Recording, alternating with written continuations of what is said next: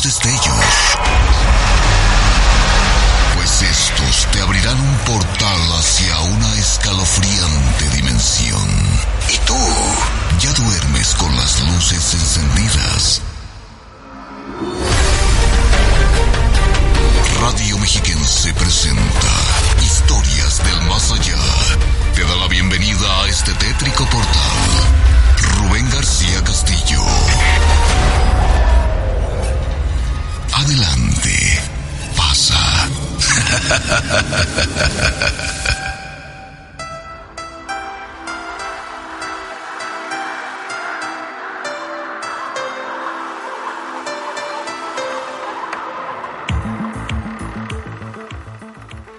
Amigos, amigas, señoras y señores, muy buenas noches, bienvenidos y bienvenidas todo mundo a este portal tétrico en donde se cuentan historias de terror y de suspenso que tanto y tanto gustan a toda la gente en su programa Historias del Más Allá. ¿Cómo le ha ido, oiga? Platíquenos, ¿qué tal ese confinamiento? O como dicen los que saben, estamos en cuarentena y todo lo que se requiera, ¿verdad? Un saludo muy afectuoso para todos ustedes, queridos amigos, esperando estén de maravilla. Nos va a dar mucho gusto saludarle a usted que nos acompaña en este su programa favorito, Historias del Más Allá. Saludo como siempre, queridos amigos, ya lo sabe, hoy es el lunes. Es el lunes y pues el cuerpo lo sabe también, porque ni modo que nada más lo sepa el viernes.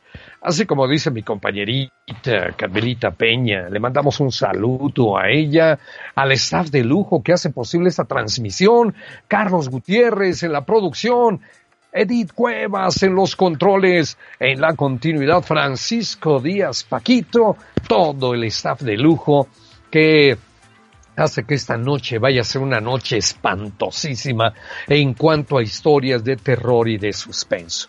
Por lo pronto, queridos amigos, déjenme usted saludar a las siguientes emisoras que también están participando en la transmisión del programa. Universidad Juárez Autónoma de Tabasco, Sistema de Radio y Televisión de Hidalgo, Instituto Estatal de Radio y Televisión de Baja California Sur, Sistema Chiapaneco de Radio, Televisión y Cinematografía, Corporación Oaxaqueña de Radio y Televisión en Veracruz. Nos escuchamos en Radio Más, Instituto Latinoamericano de Comunicación Educativa ILCE, y a todos, pero a todos, los integrantes de la red de radiodifusoras y televisoras educativas y culturales de México, Asociación Civil, a todos ellos, muchas gracias por el apoyo. Ya lo sabe usted, también tenemos red de emisoras en Radio Mexiquense, en Valle de Toluca, en Zumpango, en Tultitlán, en Amecameca, Valle de Bravo y repetidoras a Tlacomulco y Tejupilco. Para que usted se haga presente en el programa, lo único que tiene que hacer es marcar este número que le voy a dar, que se le conoce con el nombre de la línea del terror. Es este número, 800-593-000, 800-593-000, es la línea del terror en el Valle de Toluca, muy cerca de la gente que está en Toluca, ¿verdad? Porque los de la Ciudad de México, como un servidor, pues está un poquito retirado. Valle de Toluca, 275-5627, 275-5627, WhatsApp del terror, ese que da tanto miedo, 722-443-1600, 722-443-1600, nuestras redes sociales, en Twitter usted nos encuentra como @delmasallá_, Facebook, Historias del Más Allá, repórtense, conéctense ya porque ya estamos transmitiendo a través de Facebook Live y con mucho gusto le vamos a atender y le vamos a mandar su saludito. Nuestra página es www.radioytvmexiquense.mx, www.radioytvmexiquense.mx. Estamos listos, queridos amigos, para comenzar con su programa Márquele a la línea del terror, y con mucho gusto le vamos a atender ese staff de lujo que hace posible esta transmisión. ¿Me parece bien? Digo, la pregunta es obligada, ¿verdad, Carmelita? Claro. ¿Qué vamos a escuchar esta noche? Amigo, Higo, así dice ella, historias y más historias. Con mucho gusto, amiga Carmelita Peña Vargas, un saludo y vámonos con Rodrigo Molina de Indianápolis, allá en la Unión Americana. Paisano, buenas noches. Buenas noches, don. ¿Aló? Sí, ¿Me escucha? ¿A Rodrigo? Sí, ¿me escucha? Ahí estamos bien, mi querido amigo. ¿Cómo estás, Rodrigo? Bien, gracias. Oigo muy bajito, a ver si te puedes acercar un poquito más al teléfono, mi querido amigo, para que te pueda escuchar bien. ¿Ahí estás? ¿Me escuchas bien? Sí, a ver, déjame le subo ahora yo. Déjame le subo a mis audífonos para escucharte súper bien. Ahí estamos, amigo. Coméntanos, ¿cómo has estado? Pues muy bien, ya tú sabes cómo esperando que esto pase. Ojalá pase lo más pronto. También por allá ustedes están viendo la de... están bien preocupados, ¿verdad? Como nosotros por ustedes.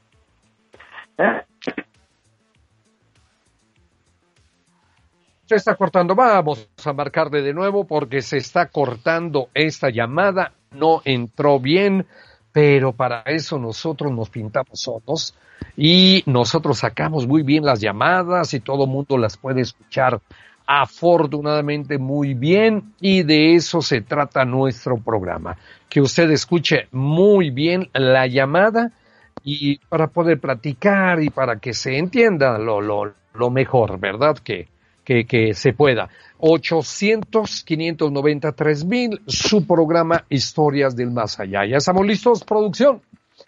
Ahí estamos. A ver, vamos a ver. Mi querido Rodrigo Molina de Indianápolis, ahí estás al aire, amigo. Buenas noches. Buenas noches, ¿sí me escuchas bien?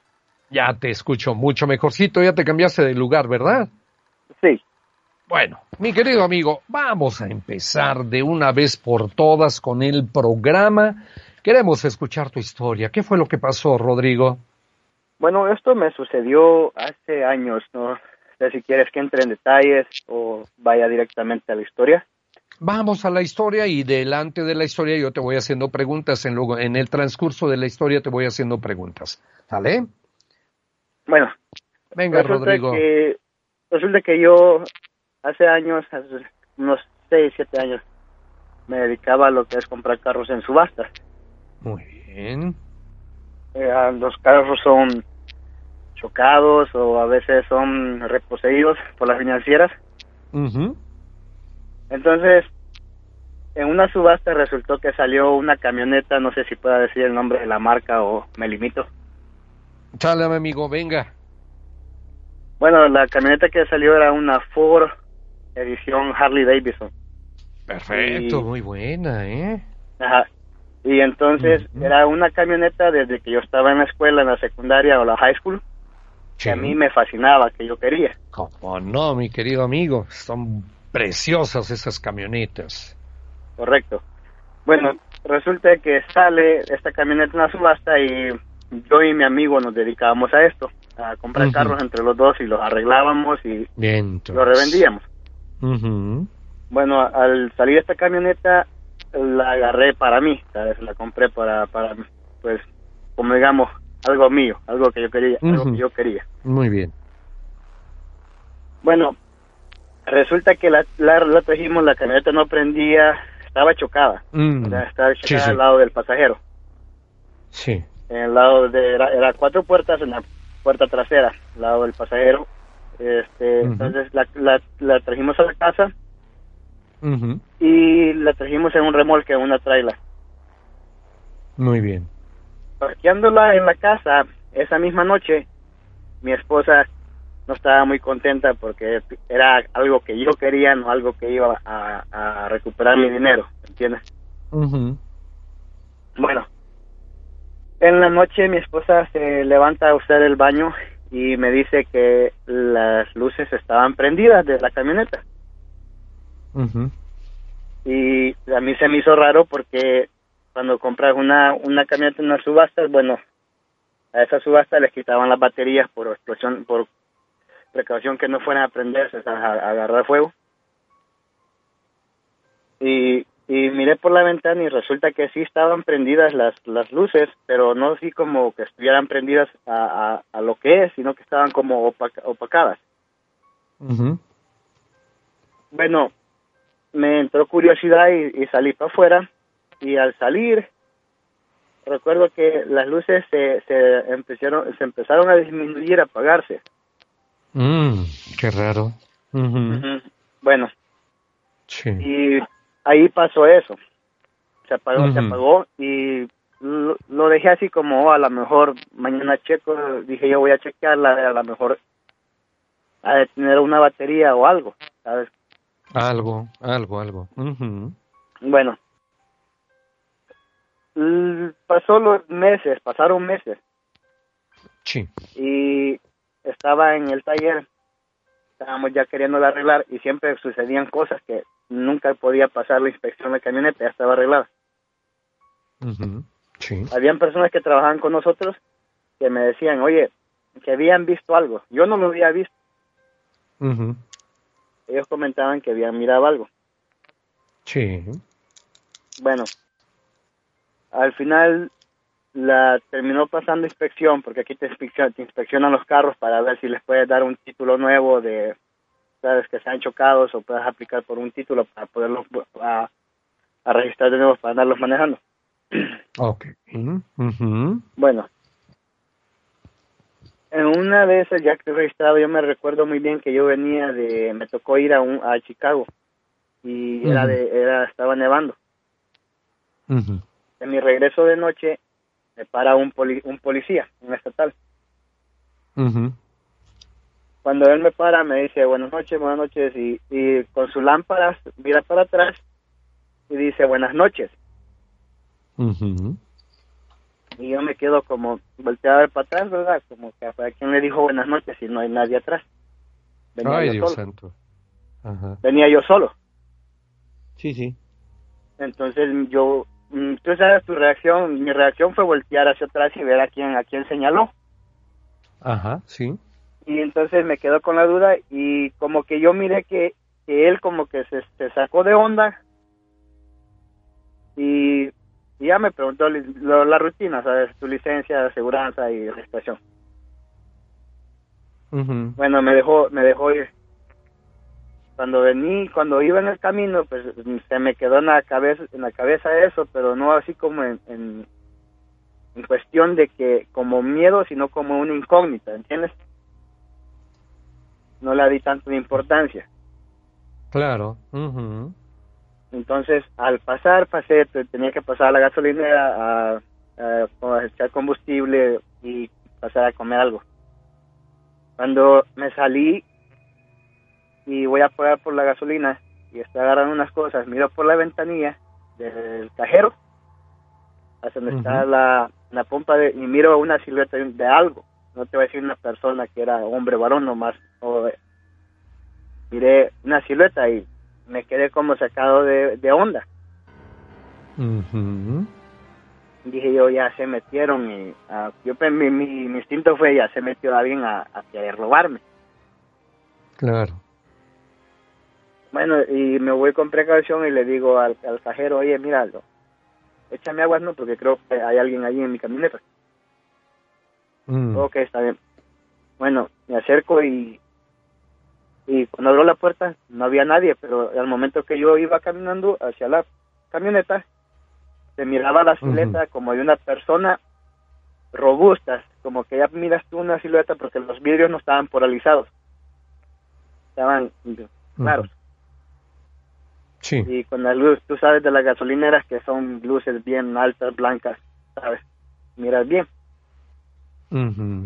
Y se me hizo raro cuando llegué, ya no miré nada. Bueno, eso pasó. Llegué a la casa y ya me entró como la duda de todo lo que la gente en el body shop me habían dicho. ya me entró eso como, ¿qué está pasando? ¿Qué fue lo que pasó? Ajá. Bueno, no pasaron las cosas así, te estoy diciendo como que pasaron meses entre meses y meses, ¿sabes? Nunca miraba como una semana sí, una semana no, sino que pasaron meses como cuando yo ya me olvidaba del asunto. Muy bien. Bueno, Uh-huh. o sea, esta vez me levanto en la noche porque aparte tenía mi trabajo de full time que yo hacía porque apenas empezábamos mis amigos y yo a hacer esto. Uh-huh. Y levantaba bien temprano para ir al trabajo. Bueno, resulta que me levanté y en los tiempos de invierno mucha gente que vive por estos lados tiene la cuestión de prender sus carros porque sabes que está frío. Sí, sí, para calentarlo. Uh-huh. Bueno, yo ya me vi, aquí es cuando ya saco yo lo que me hizo creer. Porque yo me levanté, me bañé, me tomé mi rutina de siempre, ¿sabes? Voy a trabajar tu rutina. Cuando salí a calentar mi carro, abro la puerta y al abrir la puerta miro a alguien, a una persona y me quedo como una cuestión de segundos, como un miedo que tú sabes que no es una persona como tú y como yo, sino que claro. Algo que te intimida, como que te pone un miedo. Claro, Pero, estabas muerto de miedo. o sea, porque no me estaba mirando, sino que estaba viendo fijamente como que a la dirección, o sea, como cuando vas manejando. Como que esta persona no sé, ¿cómo se dice? Pestañeó, no dio ninguna indición de que, me miraste, sino que seguía como así. No, o sea, estaba muy atento, ¿verdad? Viendo, veto a saber qué.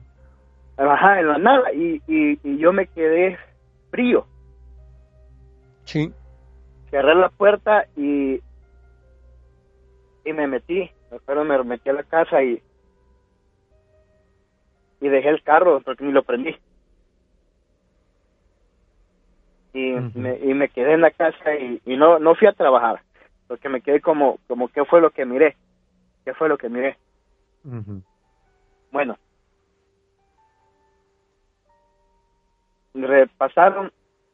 se pasó todo esto, se lo platicé a mi esposa, y mi esposa me decía, yo te he dicho que los niños, tengo 2 niños, que los niños han dicho, mami, ahí hay alguien, o así, ¿verdad? Que ellos habían comentado, habían hecho el comentario a ella. Pero ella nunca me lo había querido decir. Ella nunca miró nada, aparte de la primera noche que trajimos ese carro de la subasta, que miró las luces prendidas y la silueta, dijo ella. Bueno, casi tuve como 1 año y medio con esa camioneta. En la cuestión, resulta que una vez vino una mamá de un amigo mío de México. Yo soy de El Salvador, es mi amigo de México. Vino su mamá de visita. La señora y ellos son de un pueblito de Oaxaca. Y la señora me dijo, así, sin, yo me acuerdo que fue porque tú sabes, no sé, su mamá vino y él quería que fuéramos a probar la comida de su mamá, que había hecho fiesta y todo eso. Bueno, llegamos a la fiesta y yo estaba con la señora, nos presentamos y todo, y pues ya despidiéndonos, me dice la señora que como que me dio a entender que el deseo que yo tenía por mi camioneta también lo tiene el que anda contigo, así. Y pues yo me quedé como me quedé, pues no quise decirle nada porque como en fiesta, tú sabes, estás tomando, y pues digo yo, bueno, me voy a acordar de esto y cuando me pase la borrachera voy a venir, le voy a preguntar. Entonces, porque mi amigo me dijo, no le hagas caso, tú sabes, a mi mamá, y que son de señores de allá del pueblito. Pero a mí no se me fue. Bueno, la semana siguiente fui y le pregunté, oiga, se llama María la señora, doña Marilu, ¿qué fue lo que me dijo? Me dijo ella, me dije, a veces cuando alguien desea algo, me dijo, es malo, me dice, porque no me quiso decir, yo me hice mi propia idea a esto. Como que me quiso dar a entender que como yo tenía deseos de siempre querer,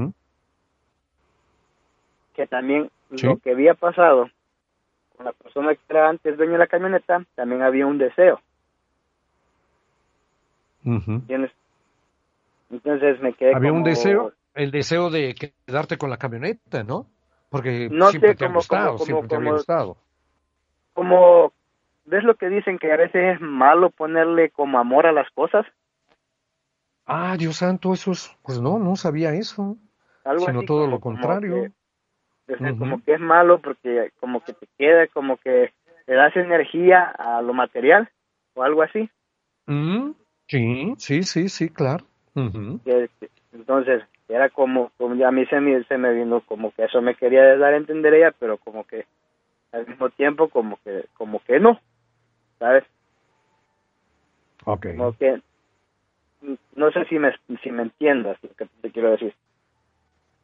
Sí, me dices que es malo ponerle un deseo a las cosas materiales, ponerle A amor, lo que ella me decía. porque a eso le das más importancia que a otras cosas.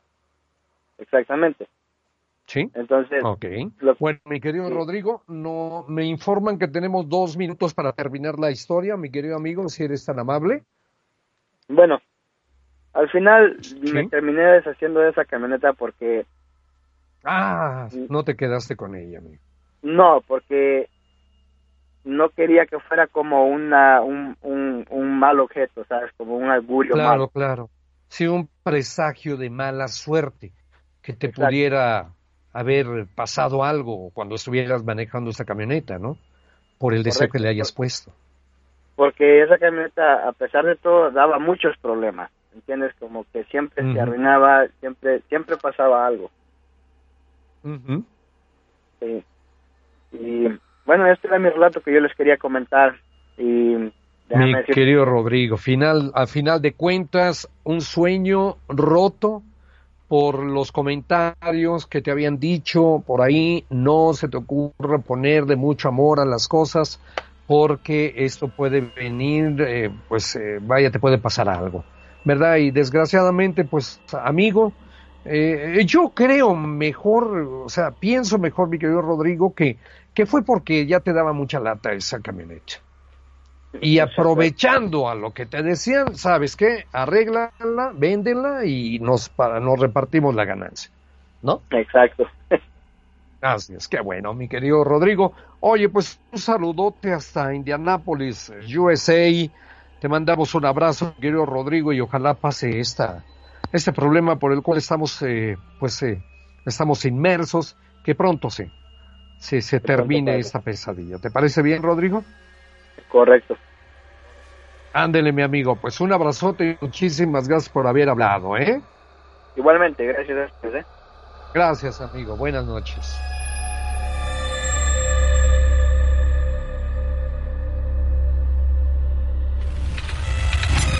Letras oscuras. Sí, voy a morir, pero me volveré inmortal. Bueno, ese es mi mayor deseo, ser inmortal. No porque me dé miedo morir, al contrario, busco la belleza en la muerte. Ni tampoco porque me apegue a mi existencia en la tierra, nadie busca eso. Pero es lo que verdaderamente me gustaría más que nada, ver pasar los años sin poder envejecer, mientras todo a mi alrededor envejece y muere y nace y vuelve a morir. Vivir por siempre siendo inmortal, por los siglos de los siglos, atrapado en mis más profundos sueños hasta el fin del mundo. Dicen que la muerte es algo existencial, pero el vampiro muere y sigue viviendo. El vampiro nace a partir de la muerte. Entonces, todos tenemos algo de vampiros, porque todos morimos y seguimos viviendo. Todos estamos ya muertos y seguimos viviendo, y seguiremos viviendo esta muerte hasta que una vez por todas podamos volver a nacer bajo nuestra verdadera identidad. Es para ponerse a pensar, ¿verdad? Porque realmente no estoy hablando solamente de una locura imaginaria. Verdaderamente nos pasa, aunque no seamos la mayoría.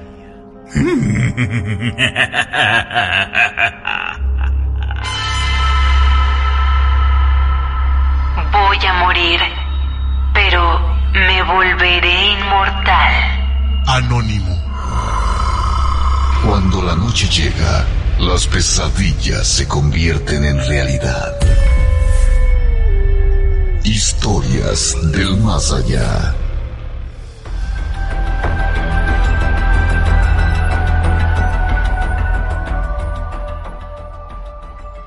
Amigos, con ustedes en su programa Historias del Más Allá a través de Radio Mexiquense, porque en Radio Mexiquense estamos contigo.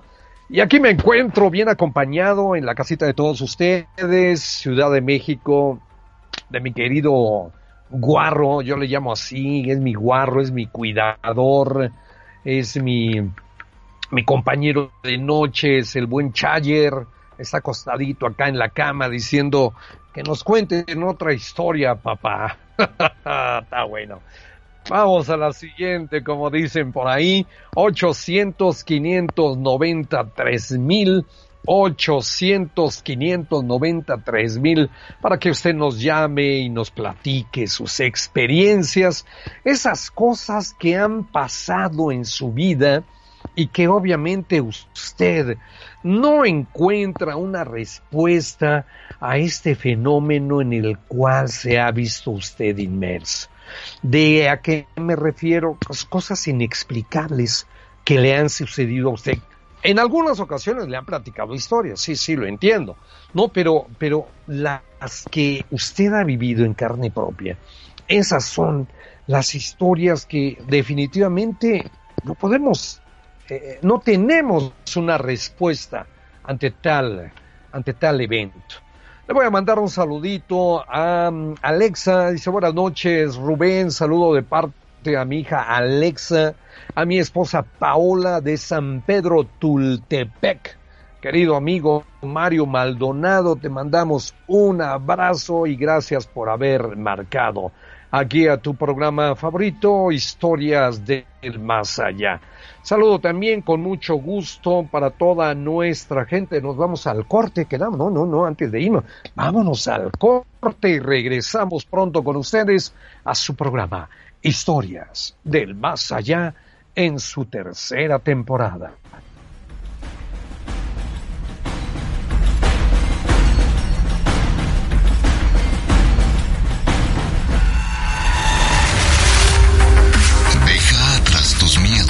Y envíanos tus tenebrosos mensajes al WhatsApp del terror 722-443-1600.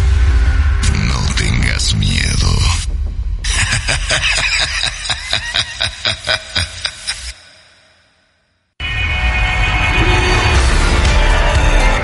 El viaje en este tétrico portal continúa. No te alejes mucho, pues podrías perderte en el más allá. Ya regresamos.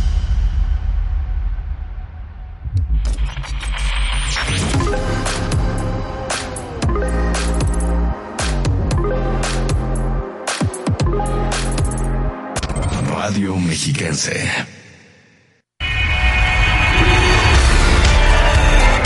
¿Estás listo para más terror?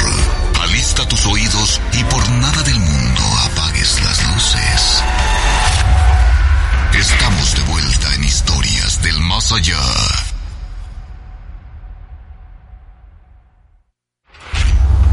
Dice que ella está en todas partes, pero ¿no te gusta que la encuentres?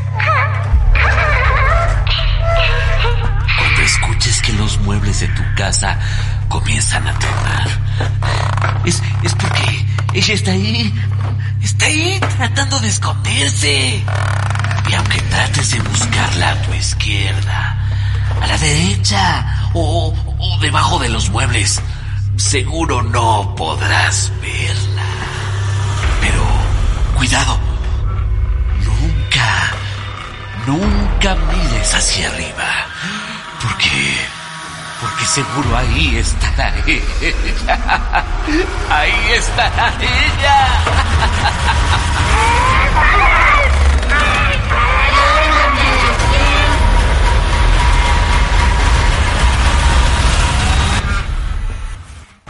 Historias del más allá.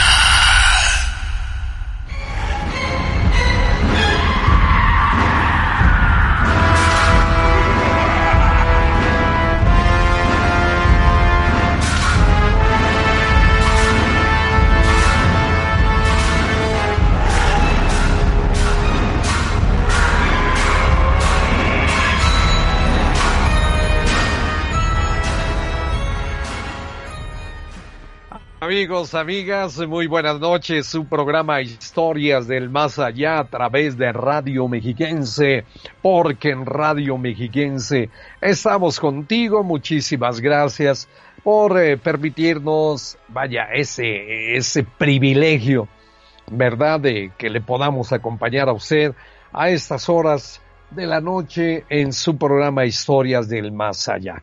800-590-3000, 800-590-3000, la famosa línea del terror.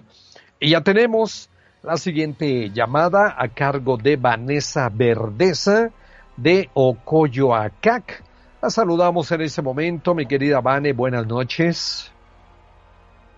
Se cortó, vamos a hacer hasta lo imposible por volver a comunicarnos con Vanessa. Le mandamos un saludito a Mariana Bárcenas, saludos desde Azcapotzalco. Beto Cruz, saludos desde Pachuca, soy su seguidor, mi querido Beto, saludos.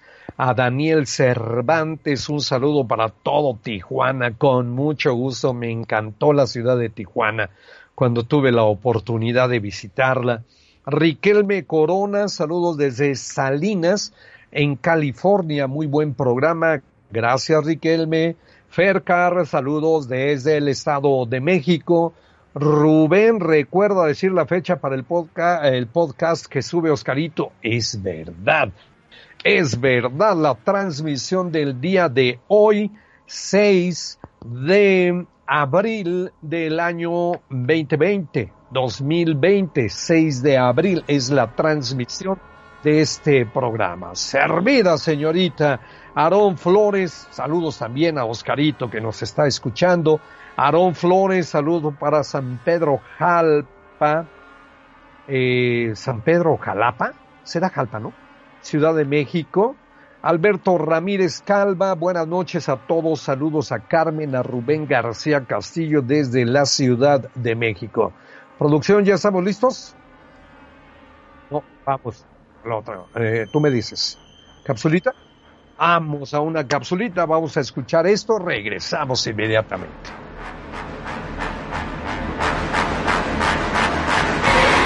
Lugares estremecedores en México. ¿Y tú te atreves a visitarlos? Casa de la Hiena, Querétaro. La mujer que vivía en la casa ubicada en la calle Hacienda Vejil número 408 de la colonia Jardines de la Hacienda, en la ciudad de Querétaro, fue condenada a 30 años de cárcel en 1989. Esto tras asesinar cruelmente a sus 3 hijos. Claudia Mijangos Arzac, mejor conocida como La Hiena de Querétaro, procreó 3 hijos con su esposo Alfredo. Cuando sus pequeños tenían 11, 9 y 6 años, los problemas entre el matrimonio comenzaron a hacerse insostenibles, ya que Claudia mostraba fuertes problemas psicológicos. Ante su situación, el divorcio fue la salida de la pareja, quedándose Claudia con la custodia de sus 3 hijos. Filicidio. Se dice que la noche del 23 de abril de 1989, el padre de los pequeños, Alfredo, llevó a sus hijos a una kermés de la escuela.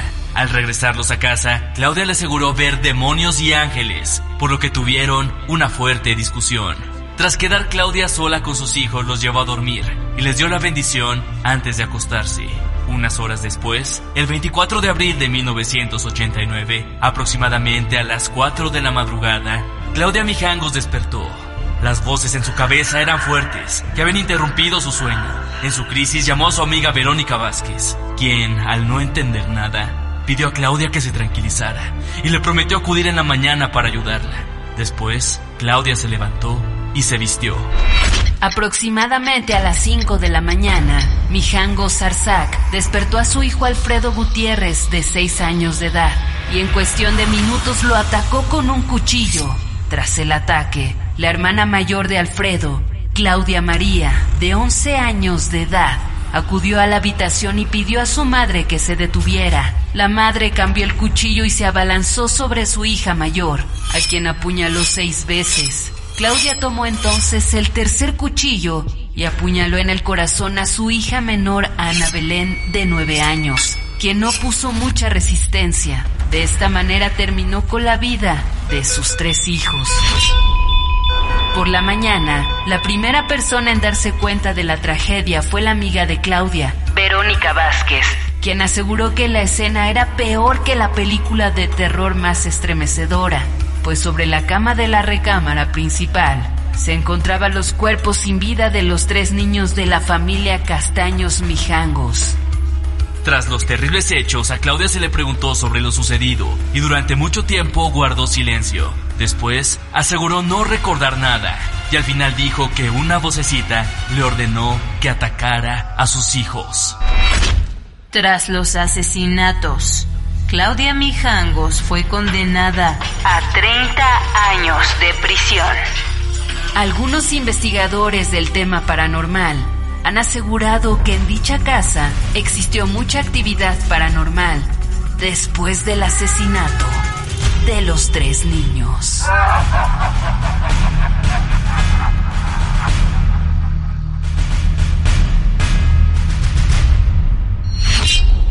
Cuando la noche llega, las pesadillas se convierten en realidad.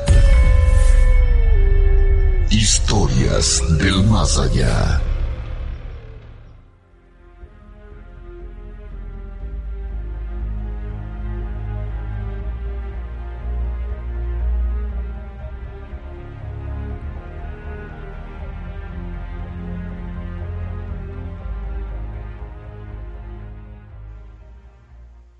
Amigos, amigas, seguimos con ustedes en su programa Historias del Más Allá. Para todos los amigos que nos han dejado su mensaje, saludos y muy buenas noches, Rubén. Gracias, amiga, mucho gusto, muchas felicidades por el programa tan bonito y aterrador de historias únicas. Le puedes enviar saluditos a mi esposo Ángel Servando, que es fiel seguidor de Historias del Más Allá. Saludos, besos y abrazos, mi querida Ruth Escobedo. Te mandamos abrazos también, querida amiga. Daniel Estrada, saludos desde Houston, Texas, paisano. A Gloria Correa, saludos a todos y buenas noches. Juan Carlos Piraquive Amador, muy buenas noches. Don Rubén y Carmelita, saludos. Juan Carlos, gracias. Tenemos el saludo para Osvaldo Soriano desde Garden Grove, California. A Enita de Regules, mi programa favorito. Salúdeme usted, con mucho gusto, Enita. Y saludo para Germán Pantoja, mi querido Ger. Saludos, don Rubén y Carmelita. Muchas gracias. Recuerda que tenemos nuestra vía telefónica, ese número especializado en recibir historias del más allá, sus reportes. La línea del terror está en el 800-590-3000, 800-590-3000, con un saludo muy afectuoso para todos los amigos historiomaníacos que se dan cita todas las noches para escuchar esas buenas historias, esos buenos relatos que los amigos historiomaníacos nos cuentan y que nosotros, pues obviamente, muchísimo gusto en que estén con nosotros. Su programa Historias del Más Allá en su tercer temporada.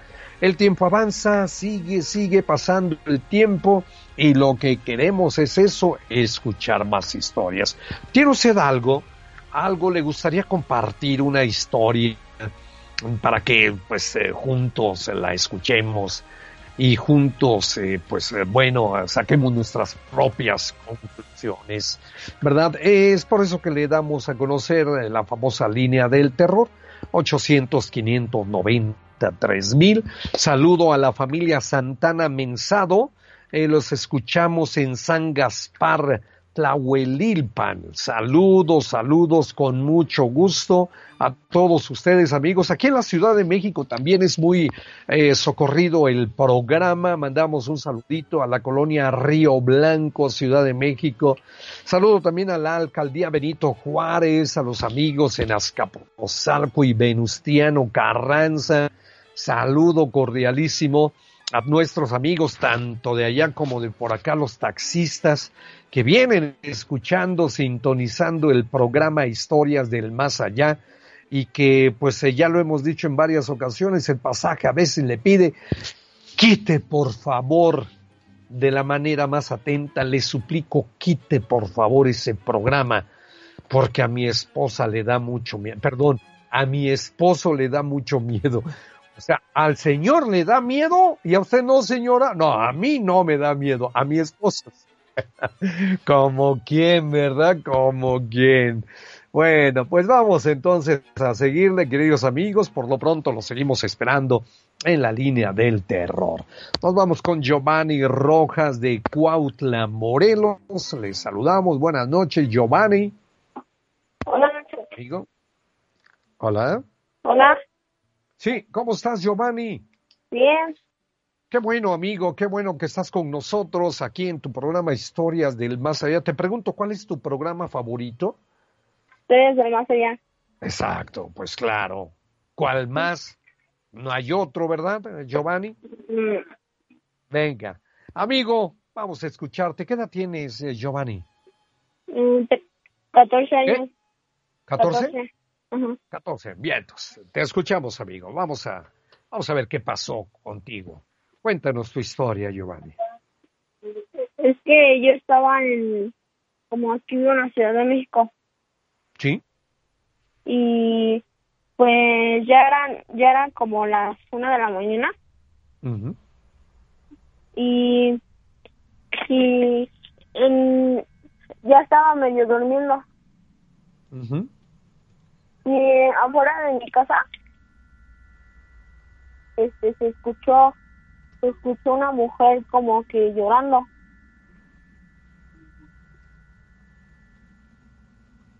Te escucho, amigo. Se escuchó como una mujer llorando. Sí, mi amigo, sí. Como atrás de mi casa, cuenta mi abuela que se suicidó una mujer.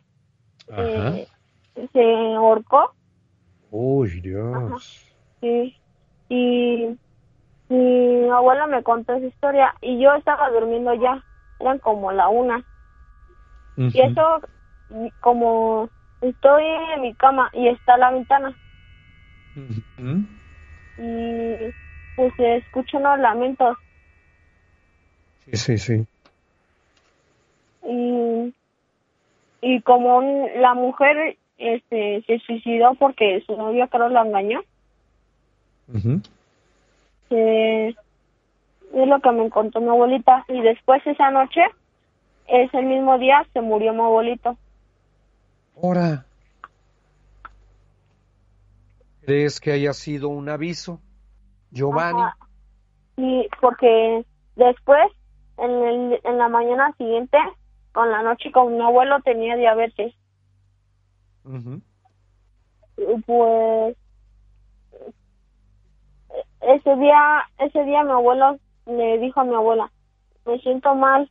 Y uh-huh. ese día le llamaron a una ambulancia y ya le avisaron que ya había fallecido. Uh-huh.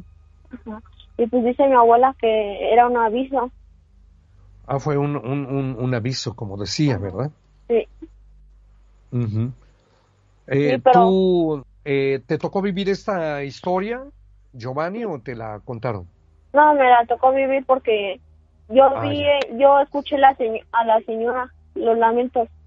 Ah, sí la escuchaste. Ajá. O sea, el lamento, Sí. los sollozos, Pero, ¿verdad? sí, ¿Y a qué tiempo después de que escuchaste estos lamentos, este dolor, este llanto, a cuántas horas falleció tu abuelito?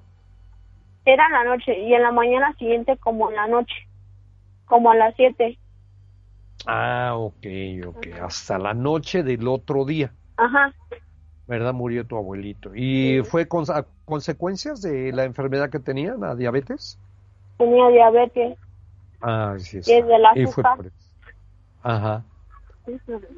Vaya, mi querido amigo, tú has de creer en todo este tipo de cosas, ¿no? ¿Mande? Que tú has de creer en todo este tipo de cosas. Ajá. Sí, conoces, ¿tú has visto algún fantasma en algún momento de tu vida? Ujú. Ruidos extraños. Sí. Y en ese Animal, mismo día, cuando Ujú. escuché los lamentos, sentí un frío muy intenso. Ajá. Pero así, y empezaron a ladrar los perros. Ahora, ¿y eso por qué? No sé, pero empezaron a ¿No te ladrar. asomaste? ¿Tú estabas en tu casa, era la madrugada esto? Ajá. Sí, Empezaron ¿no a te ladrar los asomaste? perros. ¿Cómo? Empezaron a ladrar los perros. Sí. Y Sí, pero se siente un frío como adentro de tu muy cuerpo. fuerte. ¿Y este frío se sentía en la recámara? Sí, como que un escalofrío, como si se metiera Frío un y aire. escalofrío, Ajá, los dos. sí. Dijiste, Dios santo, ¿qué está pasando? Es la madrugada. ¿Tú duermes solo en tu recámara? Sí, yo me duermo solo con mi hermanita. Con tu hermano. Tú no duermes solo. Ajá. Ella es tu hermanita y tú duermen en esa habitación. Sí, y mis papás Sí, en la sí, es otra que me habitación. pones nervioso, mi querido John. Dije, ay, Dios santo, no duerme solo. Pero dice que sí duerme solo. Sí. Dije, bueno, pues vamos a ver qué pasa. Oye, mi querido John, y entonces, pues de estas cosas dices el frío ese, pero ¿no te asomaste tú a la ventana para saber por qué razón los perros estaban ladrando, verdad? No, pero sí se escuchaban los lamentos como muy cerca. Ay, Dios santo. Pero no era la Llorona. No, No era la Llorona. Era parte, pues era una aparición y además acompañada del sonido. Como ¿Verdad? una- Estas cosas así pasan. Mi querido Giovanni, qué susto. Qué imagino, la noche que has de haber pasado. sí. Fuiste no al otro día, ya te iba a decir al otro día, a menos de que haya sido fin de semana. ¿Fuiste a la escuela? No, ya no fui. Ya no fuiste. Pero sí era día de clases. Sí, era día de clase. Sí era día de clase, ok. Dijiste, no, ¿sabes qué? Que yo no voy porque me siento mal, no pude dormir, pasé mal la noche, me asustó esta señora y luego el frío. Y pues sí, estuvo bien, mi amigo, estuvo bien. Sin problema alguno. Mi querido John, escuchamos tu historia. Muchísimas gracias por habernos llamado, Le mando un saludo a Carmelita. ¿Cómo no? Con mucho gusto. Ella mañana transmite, si gustas acompañarnos también. Sí, ¿Ok? sí. Pero Cuídate ¿dónde puedo mucho, escuchar John. la Buenas historia noches. ¿O no? Sí, aquí estoy. ¿Dónde puedo escuchar la historia que ahorita conté? Estás al aire. Ah, Ya pasó. En Facebook. en Facebook. Ah, bueno. En Facebook, sí. En Facebook, ya cuando termine el programa, ya puedes escucharla. Sí, nos vemos. Gracias, John. Buenas noches.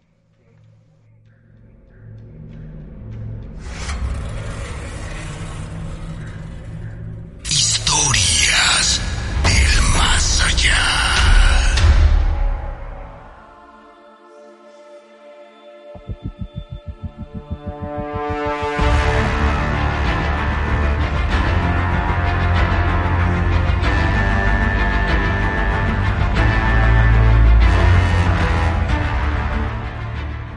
Saludos y buenas noches, amigos nuestros, en su programa Historias del Más Allá. Por acá nos llega un mensajito, dice: disculpe la molestia, ¿creen ustedes que puedan felicitarme, don Rubén? Hoy es mi cumpleaños. Muy bien, dice, muchísimas gracias. Dios los bendiga. Buenas noches. Mensaje de Facebook de Gema Hernández. Hoy celebrando su onomástico. Mi querida Gemita, no te prometo ir a tu casita a acompañarte en la celebración porque estamos un poquito retirados, pero mi querida amiga, te mandamos un abrazo muy fuerte con nuestros mejores deseos de que vivas muchos años más de vida. Y por aquí nos seguimos escuchando en tu programa Historias del Más Allá. Muchas gracias, Gema Hernández. Le repito a usted el número telefónico, la línea del terror, 800-590-3000, 800-590-3000, para que nos llame y nos cuente esas extraordinarias historias, esas experiencias que usted ha vivido en carne propia y que dice: qué bárbaro, pero de veras que se necesita un corazón de acero para soportar una situación, ¿verdad?, de esas de las que usted ha vivido. Los que no estamos acostumbrados, ¿verdad?, a pasar por estos amargos tragos amargos que la misma vida no se proporciona, y no es porque lo pidamos o no es porque no lo pidamos, sino únicamente que dice: ahí está el asunto, señores, se los dejo a su consideración y con mucho gusto, ¿verdad?, les voy a platicar una historia. León Marilú, saludos a todos. Carmelita Rubén, saludos cordiales, muchísimas gracias. A Titi Peña Aguilera, saludos desde Yucatán. Bochito, saludos y buenas noches. Saludos a toda nuestra gente bonita que, ¿verdad?, nos sintoniza noche a noche en este su programa favorito, que es el de Historias del Más Allá. Rosa Espinosa, ella nos está acompañando a través, debo pensar que de Facebook, desde Los Ángeles, California. También, paisana, le mandamos a usted un saludito, 800-590-3000. Y pues vámonos, como dicen por ahí, vámonos a la pausa chocolate, que ya está pero espesito y humeante, para darle 1, 2, 3 traguitos a ese chocolate, acompañado de una concha con nata. Imagínese usted, si a Edithcita o a Carlitos Gutiérrez se le hizo agua a la boca. A ver, por ahí escuché canela. A ver, ¿canela qué? No dije café de canela, es pausa chocolate. Es chocolate. No. Ah, bueno, ok, ya hay otra sugerencia. Conchita con nata y canela. ¿Qué óvole? No, que no. Entonces vaya usted, por favor, pero ya no vaya a la panadería porque ya le cerraron segurito. Pero ahí debe usted tener conchita, una conchita blanca, una conchita de chocolate, pártala a la mitad y vamos a cenar. Conchita con nata y canela, como dice Carlitos, y que nos dice, le voy a mandar un saludito también a usted que nos está acompañando y que lo invitamos porque vamos a la primera pausa. Ya terminó el programa en su primera hora. Le recordamos, transmisión de este día.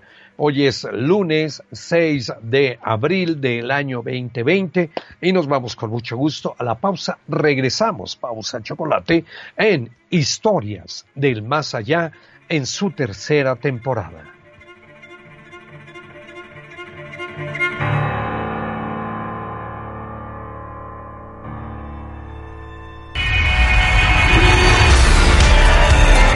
El viaje en este tétrico portal continúa.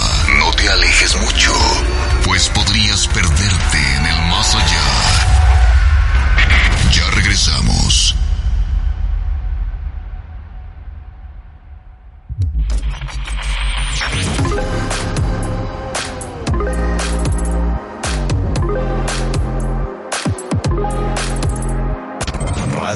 mexiquense.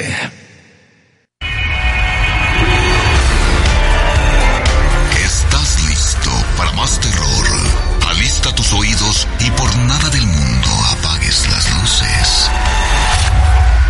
Estamos de vuelta en Historias del Más Allá.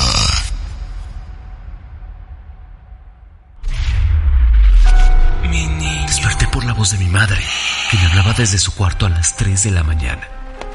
Cuando llegué a su habitación, ella estaba ahí, justo a un lado de su cama, esperándome.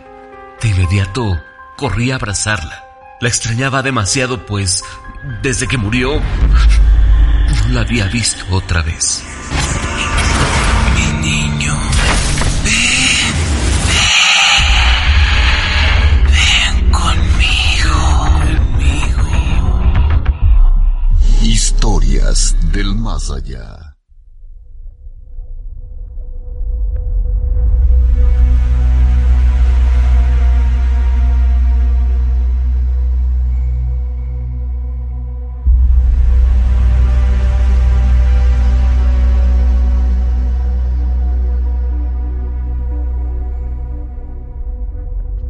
Aquí estamos iniciando su programa Historias del Más Allá en la segunda hora. Gracias por acompañarnos, queridos amigos. 800-590-3000, 800-590-3000. Vamos a darle, a nombre del staff de lujo que hace posible esta transmisión, nos acompaña Carlos Gutiérrez en la producción, en los controles, está Edithcita Cuevas. Saludos, buenas noches, y un servidor de ustedes, Rubén García Castillo, quien atiende sus llamadas. Muy buenas noches y vámonos con la primera llamada de esta noche, transmisión del 6 de abril del año 2020, y es en vivo, es en vivo para los que piensen que ese programa ya lo pasaron.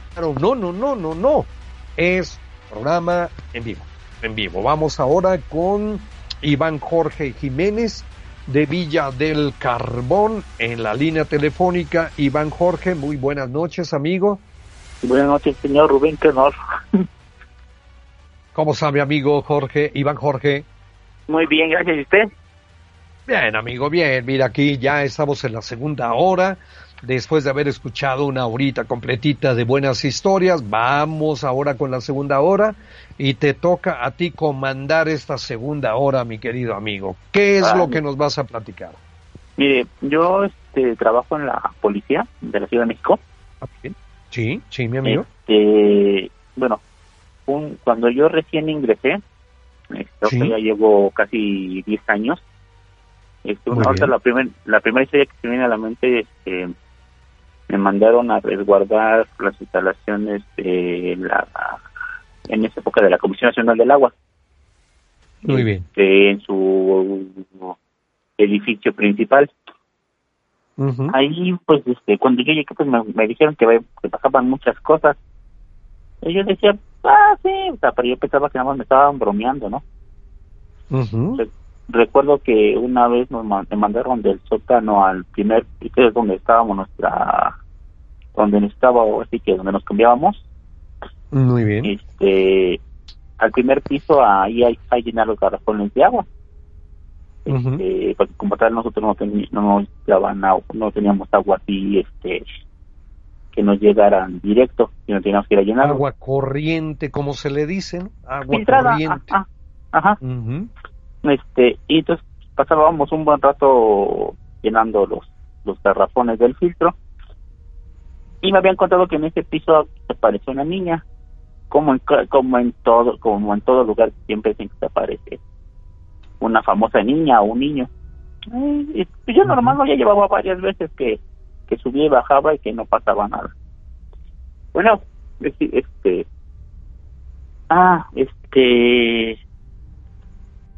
okay. Y en este caso, pues, de repente, no sé, me entró una sensación de como que de escalofrío. Sí. Cuando yo llevaba mi garrafón, estaba por salir del piso, estaba ya cerca de los elevadores. Y de repente, antes de precisamente de llegar a lo que es donde terminaba el piso y empezaban los elevadores, empecé a escuchar como que rebotaba una pelota. Ahora. O sea, una pelota de plástico. El típico ese boing, boing. Pero, o sea, me entró me hizo raro porque el piso está alfombrado en este piso. Así que era la redundancia. Pero se escuchaba clarito el sonido del rebote de la pelota.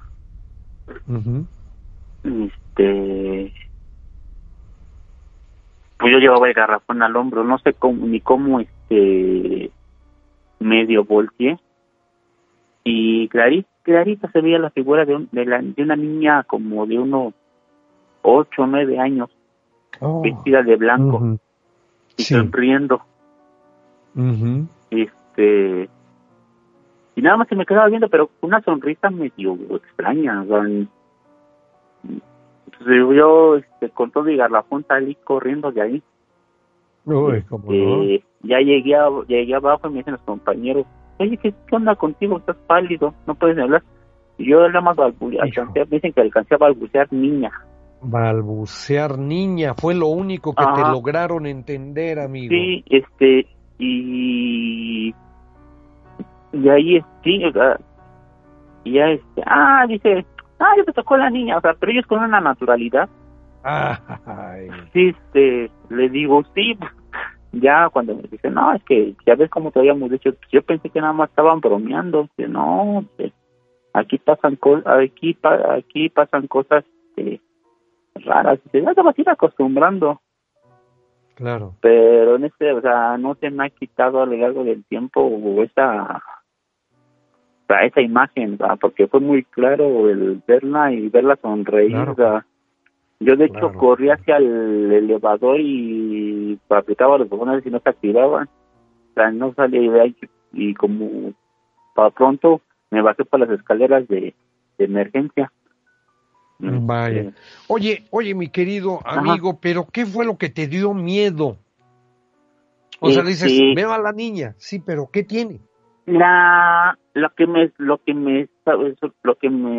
ese momento lo que me sorprendió, o sea, fue la sonrisa, o sea, pero una sonrisa no de ternura, de una niña. O sea, sino más bien una sonrisa como de ¿cómo decirlo? Terrorífica, infernal, diabólica. Sí, así como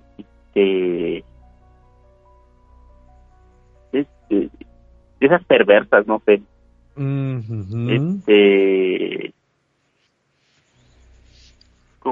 Como diciendo, ya te agarré, o eso fue lo que te dio miedo, mi amigo, pero decías era una niña de 10 años aproximadamente, ¿no? Sí, aproximadamente.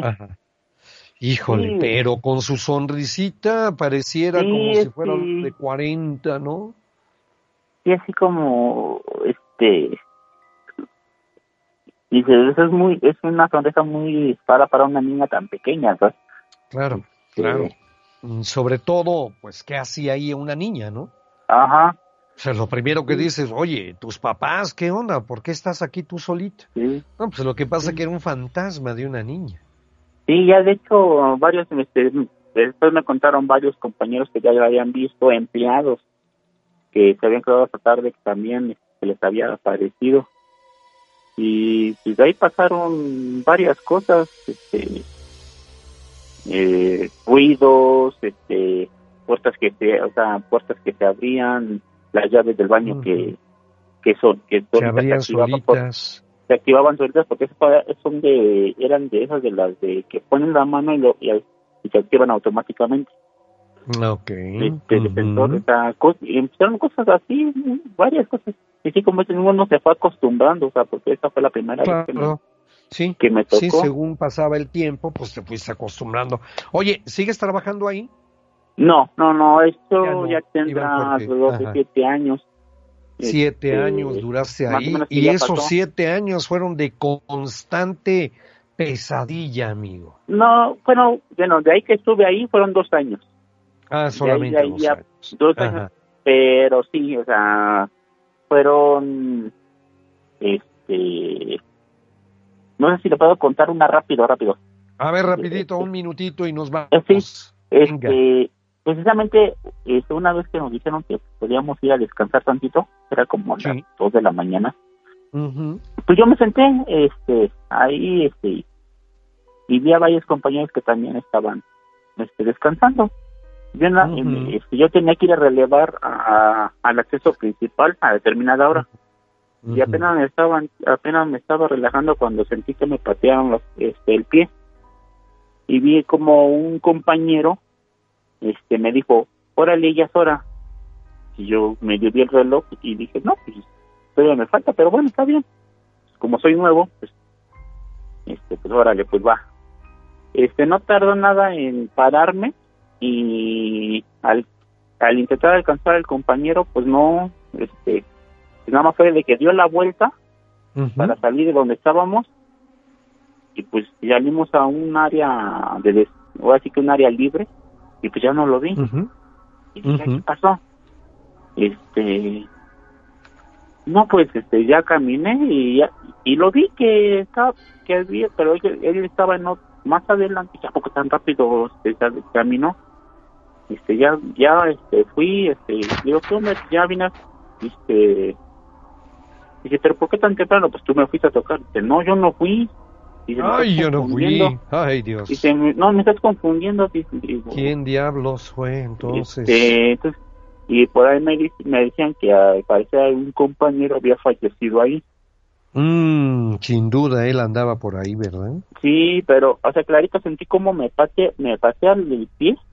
Y me dice, ya fuera. Ahora, y yo dije, ay, Dios, entonces si tú no fuiste, ¿quién fue? ¿No? Porque nada más éramos los únicos, en ese tramo nada más éramos los únicos que estábamos. Ajá. No, ya las entregué. Ajá. Perdón. No, sí, así que pues muchas gracias, señor Rubén. No, hombre, al contrario, mi querido amigo, gracias por haber llamado y te estaremos dando lata para que nos sigas contando buenas historias. Con mucho gusto, porque tengo varias más. Claro que sí, mi querido Iván. Ahí poco a poquito te vamos a ir llamando para que nos sigas contando más cosas. Muchas gracias, que tengan muy buena noche. Buenas noches, mi querido Iván Jorge, y un abrazote a todos. Igualmente. Gracias, buenas noches.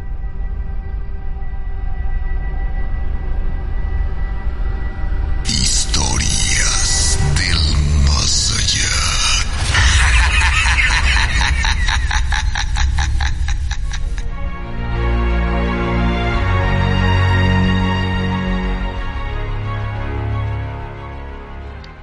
Amigos, amigas, buenas noches, el tiempo pasa, seguimos en su programa Historias del Más Allá a través de Radio Mexiquense. Gracias por estar en sintonía con todas las emisoras. Este programa está enlazado a las 6 emisoras, 2 repetidoras y más al ratito el canal de televisión, porque Historias del Más Allá también se transmite por televisión, ¿verdad? Canal 34 de televisión abierta, 34.1. Acompáñenos, también se va a enterar usted de muy buenas historias. 800-590-3000, la famosa línea del terror. Vamos ahora a escuchar una historia más. Francisco Sandoval, de Coajimalpa, aquí en la Ciudad de México. Buenas noches, Francisco. ¿Qué tal? Buenas noches, señor. Amigo, bienvenido, gracias por estar en sintonía. ¿Qué nos vas a platicar, Francisco? Sí, gracias. Pues quisiera platicar un relato que me sucedió cuando era más joven. Sí, mi amigo. Yo estaba jugando con mi hermano y un primo, estábamos en mi cuarto, estamos jugando la Ouija, por curiosidad. Órale, ajá. Sí, bueno, ya ves, cosas que uno hace sin pensar cuando es joven. Cuando es jovenazo, imprudente, exacto, inconsciente y agarra la tabla Ouija. Exactamente, sí, ya ve que en ese entonces se le hace uno divertido todo esto y no piensa en las consecuencias. Entonces estábamos jugando, estábamos platicando, la verdad no recuerdo bien el nombre del demonio, sí me acuerdo que le preguntamos su nombre. Ajá. Cuando en eso ya eran entradas entre la 1 a 2 de la mañana, se nos apareció un gato de repente en la ventana. Ajá. Apareció un gato grande, un gato montés. Bueno, ya ve que los gatos montés son grandes. Son más grandes, claro, que el gato doméstico. Exactamente, incluso de hecho, pues nos sacó de onda porque el gato tenía cuernos, bueno, yo recuerdo que eran como unos cuernos. ¿Cuernos? Sí, no lo puedo asegurar así al 100%, pero sí. Pero te dio la impresión, amigo. Exactamente, me dio la impresión de que tenía cuernos. Ay. Para ese entonces era en la casa de mi abuelita. Uh-huh. El gato, recuerdo que entró, no me pregunte cómo, pero agarró el cuadro. Teníamos un cuadro de religioso. Uh-huh. Nosotros recordamos que el gato entró, agarró el cuadro, y así como entró, se fue. Uh-huh. Entonces, pues sí nos sacó muchísimo de onda porque, en primer lugar, el gato de dónde salió. Y el cuadro, honestamente no lo creemos, es algo que no lo platicamos así tan abiertamente porque es muy irreal. Ajá. Y ya pues platicando con mi abuela, nos platicó que ese cuadro tenía historia porque ya venía de varias generaciones. Sí. Pero resulta que ya tiempo después el cuadro había regresado allá a casa de mi abuelita. Entonces, pues no sabemos qué nos pasó, si fue una ilusión, si pasó de verdad. El caso es que, pues sí fue algo que siempre he recordado. Pues hoy que tengo la oportunidad lo quise platicar. Vaya. Ay, mi querido amigo, ¿no hubo después pensamientos que te pudiera pasar algo? Pues no, de hecho, he escuchado también varias historias de que sí se quedan ahí secuelas por jugar con esta tabla, pero no, afortunadamente en nuestro caso no fue así, a ninguno de los tres, contándome a mí, no sucedió algo ya más peor. Uh-huh. Igual no sé si tenga algo que ver, honestamente no lo creo, porque aquí, ya estando aquí. Tú dices, esto no tiene relación con la Ouija, ¿verdad? Pues no creo, quién sabe, porque si pasó de verdad, sí ha de haber tenido alguna relación. Te digo que he escuchado varios relatos y sí he escuchado que luego se pone más grave la situación, pero no, en nuestro caso no, nada más fue el dichoso gato investigando, ahorita que ya estoy grande investigando, sí me sacan mucho de onda porque el gato hizo un ruido como de gato montés, no sé si sepa cómo hacen los gatos monteses. Uh-huh. Y así me acuerdo que así hizo esa vez. Uh-huh. Vaya. Ajá. Pues entonces el misterio no desaparece.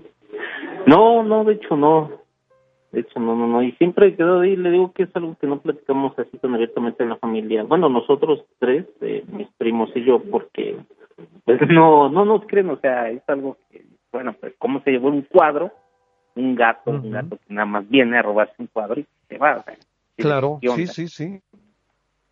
Pero sí, pues eso nos pasó y de esa vez ya no seguimos jugando la Ouija, ni ahora de grande, pues mucho menos. Ahora ya uno piensa más las cosas.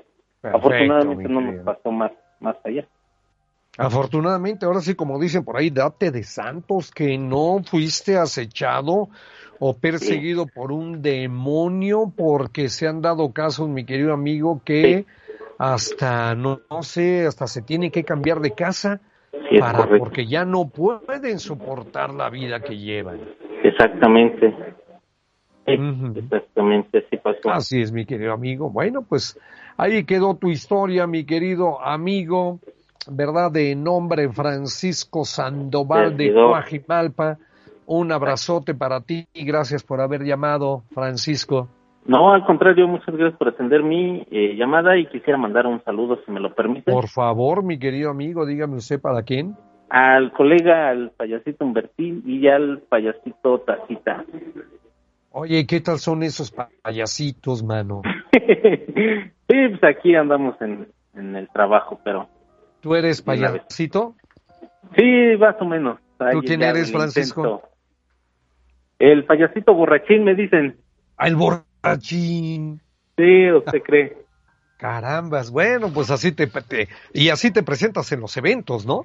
No, claro, no, claro que no. De hecho, ¿sabes qué? Que no, porque ando un poco tomado, dices, sí, ¿no? Sí, no, imagínese, no.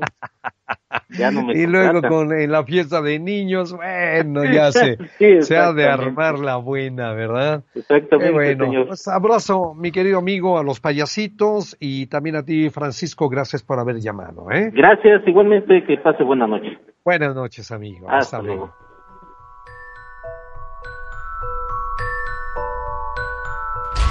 Saludos de Chaneque, de una de las rancherías del municipio de Sultepec del Estado de México. Les relataré una breve historia. En alguna ocasión compré 2 cervezas tipo caguama y me fui a tomármelas bajo los árboles y no era noche y llevé una cobija para ahí dormir, ¿no? Era noche, las 10 de la noche, y cuando estaba a punto de dormir, escuché el ladrar de los perros en una forma que perseguían algo que los aterraba. Y a los pocos segundos, escuché el tropel de caballo que iba derecho a mí, a pasar sobre mí. Y al llegar cerca de mi cabeza frenó y quebró a la izquierda. Pensé, era un caballo que al olerme cambió su rumbo y al amanecer busqué las huellas. ¿Y qué crees? No había nada, no encontré las huellas de nada y la imaginación de lo que fue, por poco me desmayo. Bueno, muchas gracias, servidor Zenón Esquivel. Cuando la noche llega, las pesadillas se convierten en realidad. Historias del más allá.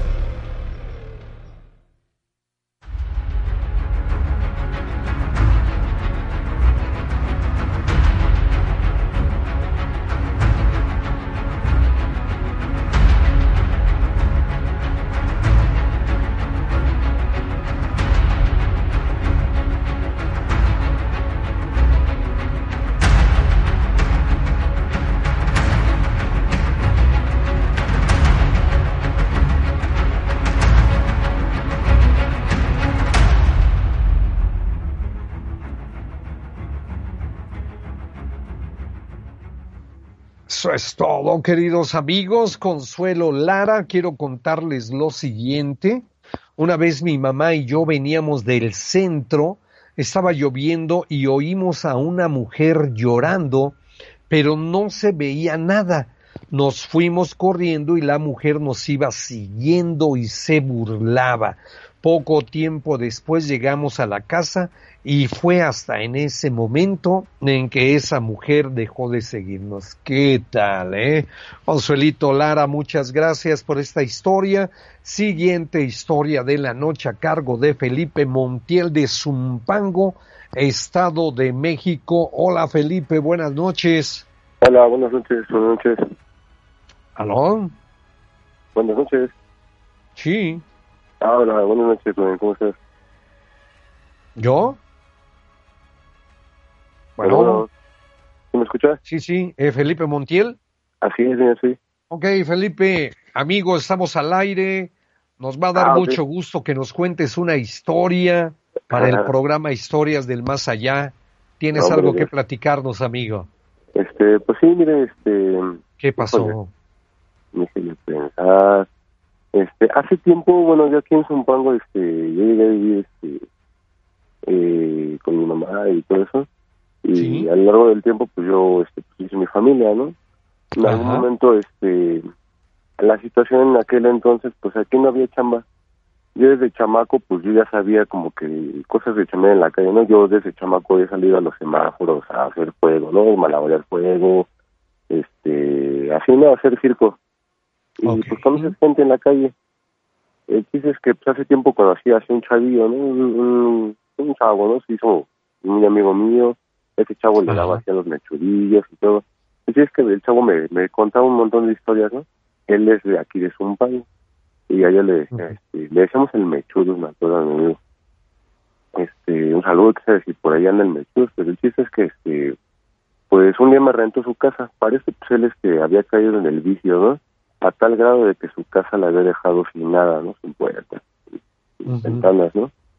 Y yo recuerdo que él siempre me decía, amigo, no, Chino, me va a llegar mi herencia, y así. Siempre le decía, sí. Y yo chambeando en la calle, y pues haciendo mi dinero, ¿no? Pasaba el tiempo. Es que pasó el tiempo, y en algún momento de pues él me empezó a rentar la casa, yo le metí ventana, le metí puertas a su casa a cuenta, y pues yo me empecé a meter a vivir con mi familia. Pasó que, no sé, como al mes de que yo estaba ahí viviendo, a él le dan la herencia de su padre, su papá, yo recuerdo que trabajaba, pero le dieron un dinero, pero le llegó un montonal de dinero, se lo juro. Y mi amigo en el relajo, pues empezó a tomar, a cotorrear con la banda. A malgastarlo. Exacto, pero al mismo tiempo me decía, vamos a meterle construcción a la casa, Chino. Y yo le decía, órale, va. Y el chiste es que teníamos un amigo, ¿no? Para esto, pues nosotros le entrábamos a todo. Le entrábamos a echar, así llegaban los trailers y como aquí acababa de entrar una placita, pues les ayudamos a descargar. O así llegaban las personas y necesitamos a alguien que esté un colado, nos echan la mano, órale, va, ellos nos pagaban el colado, ¿no? Entonces que le entrábamos a todo. Y conocíamos a un chavo que pues hacía así la obra, ¿no? Y era muy buena onda. Entonces que ya se lo jaló y yo le hice la palabrienta a Valentín y ya me dijo, órale, va, pues vamos a chambear y te tengo de chalán. Chambeamos en la casa, pero a mí me decía Fernando, antes de entrar a la casa y cuando empecé a meter la ventana y todo, me decía, no, Chino, aquí en la casa ya le he rentado varias veces y han vivido 2, 3 personas y 2, 3 parejas y todos se separan, me dice, todos se separan. El día de manches sería así. Y me platicaba 2, 3 cosas, pero ya estando en el relajo ellos, yo creo que también todos nos sincerábamos, ¿no? Y yo sí le decía, no más, pero como que escucho cosas en la casa. Y me decía, sí, Chino, luego se aparece un cerdo atrás en la casa. Hace cuenta que la casa era así como, te explicaré, un puro lote, así, una puerta de entrada, el lote, y por la parte de la barda de atrás, otra puerta que te daba así como una azotehuela muy grande. Y era como el baño, la parte de afuera. Así como si fuera una casa, ¿cómo te podría explicar? Como de campo, ¿no? Como de esas de las personas que viven así en la granja. Y que tienes que salir al baño, pero todo el lote estaba así bardeado. Estaba grande la casa. Pero yo no iba para atrás, yo nada más salía al baño, yo no iba hasta atrás. Yo nada más dejaba que se volviera el pasto y dejaba a mi perro suelto. Y le juro que en las noches yo entraba así y veía cosas, y veía como que sombras así desde lejos. Ay, qué miedo, ¿no? Toda esa parte, como empezamos a meter construcción, la tapó Fer, y ya se puso el piso, empezamos a meter escalera, pero como se empezaba a meter la construcción, pues había material atrás, y yo tenía un montón de gatos, y pues dormíamos todos, y pues los gatos se me trepaban a la cama, y sentíamos cómo se trepaba, como si se treparan más gatos al principio, ¿no? Y después veíamos cómo los gatos perseguían cosas invisibles, y nos sacábamos de onda. El chiste es que un día me dijo mi amigo, no, pues, bueno, parece él se había separado, una chica, había tenido un hijo y se separó. Y él me decía que la familia de esta muchacha era de estas personas que sí se quitaban las patas, ¿no? Y se ponían a volar ahí en el cerro de San Juan Zeta. Y yo le decía, no inventes. Él me dice, sí, y te lo juro que, bueno, yo he tenido, gracias a la vida, he podido aprender acerca de energías, cosas por el estilo. Perfecto. Aguántame tantito, mi querido Felipe, no te vayas, amigo. Vamos a ir a la pausa. Regresamos a su programa y seguimos platicando con Felipe Montiel de Zumpango en su programa Historias del Más Allá en su 3ª temporada.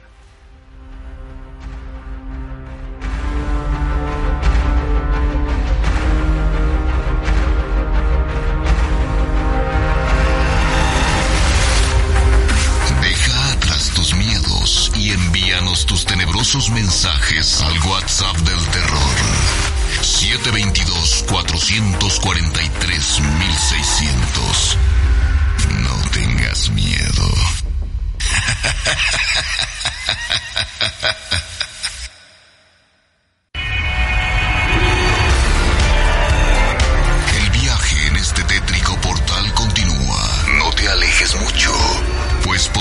perderte en el más allá.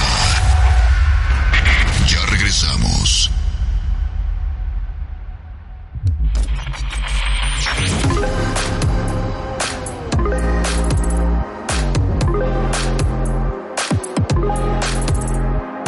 Radio Mexiquense.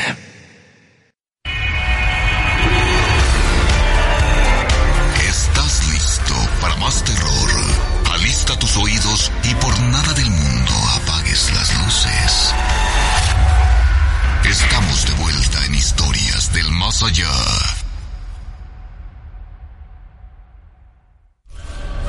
Esta noche, cuando te mires al espejo, hazlo con mucho cuidado. Porque podrías ver en él a alguien más que solo tu reflejo.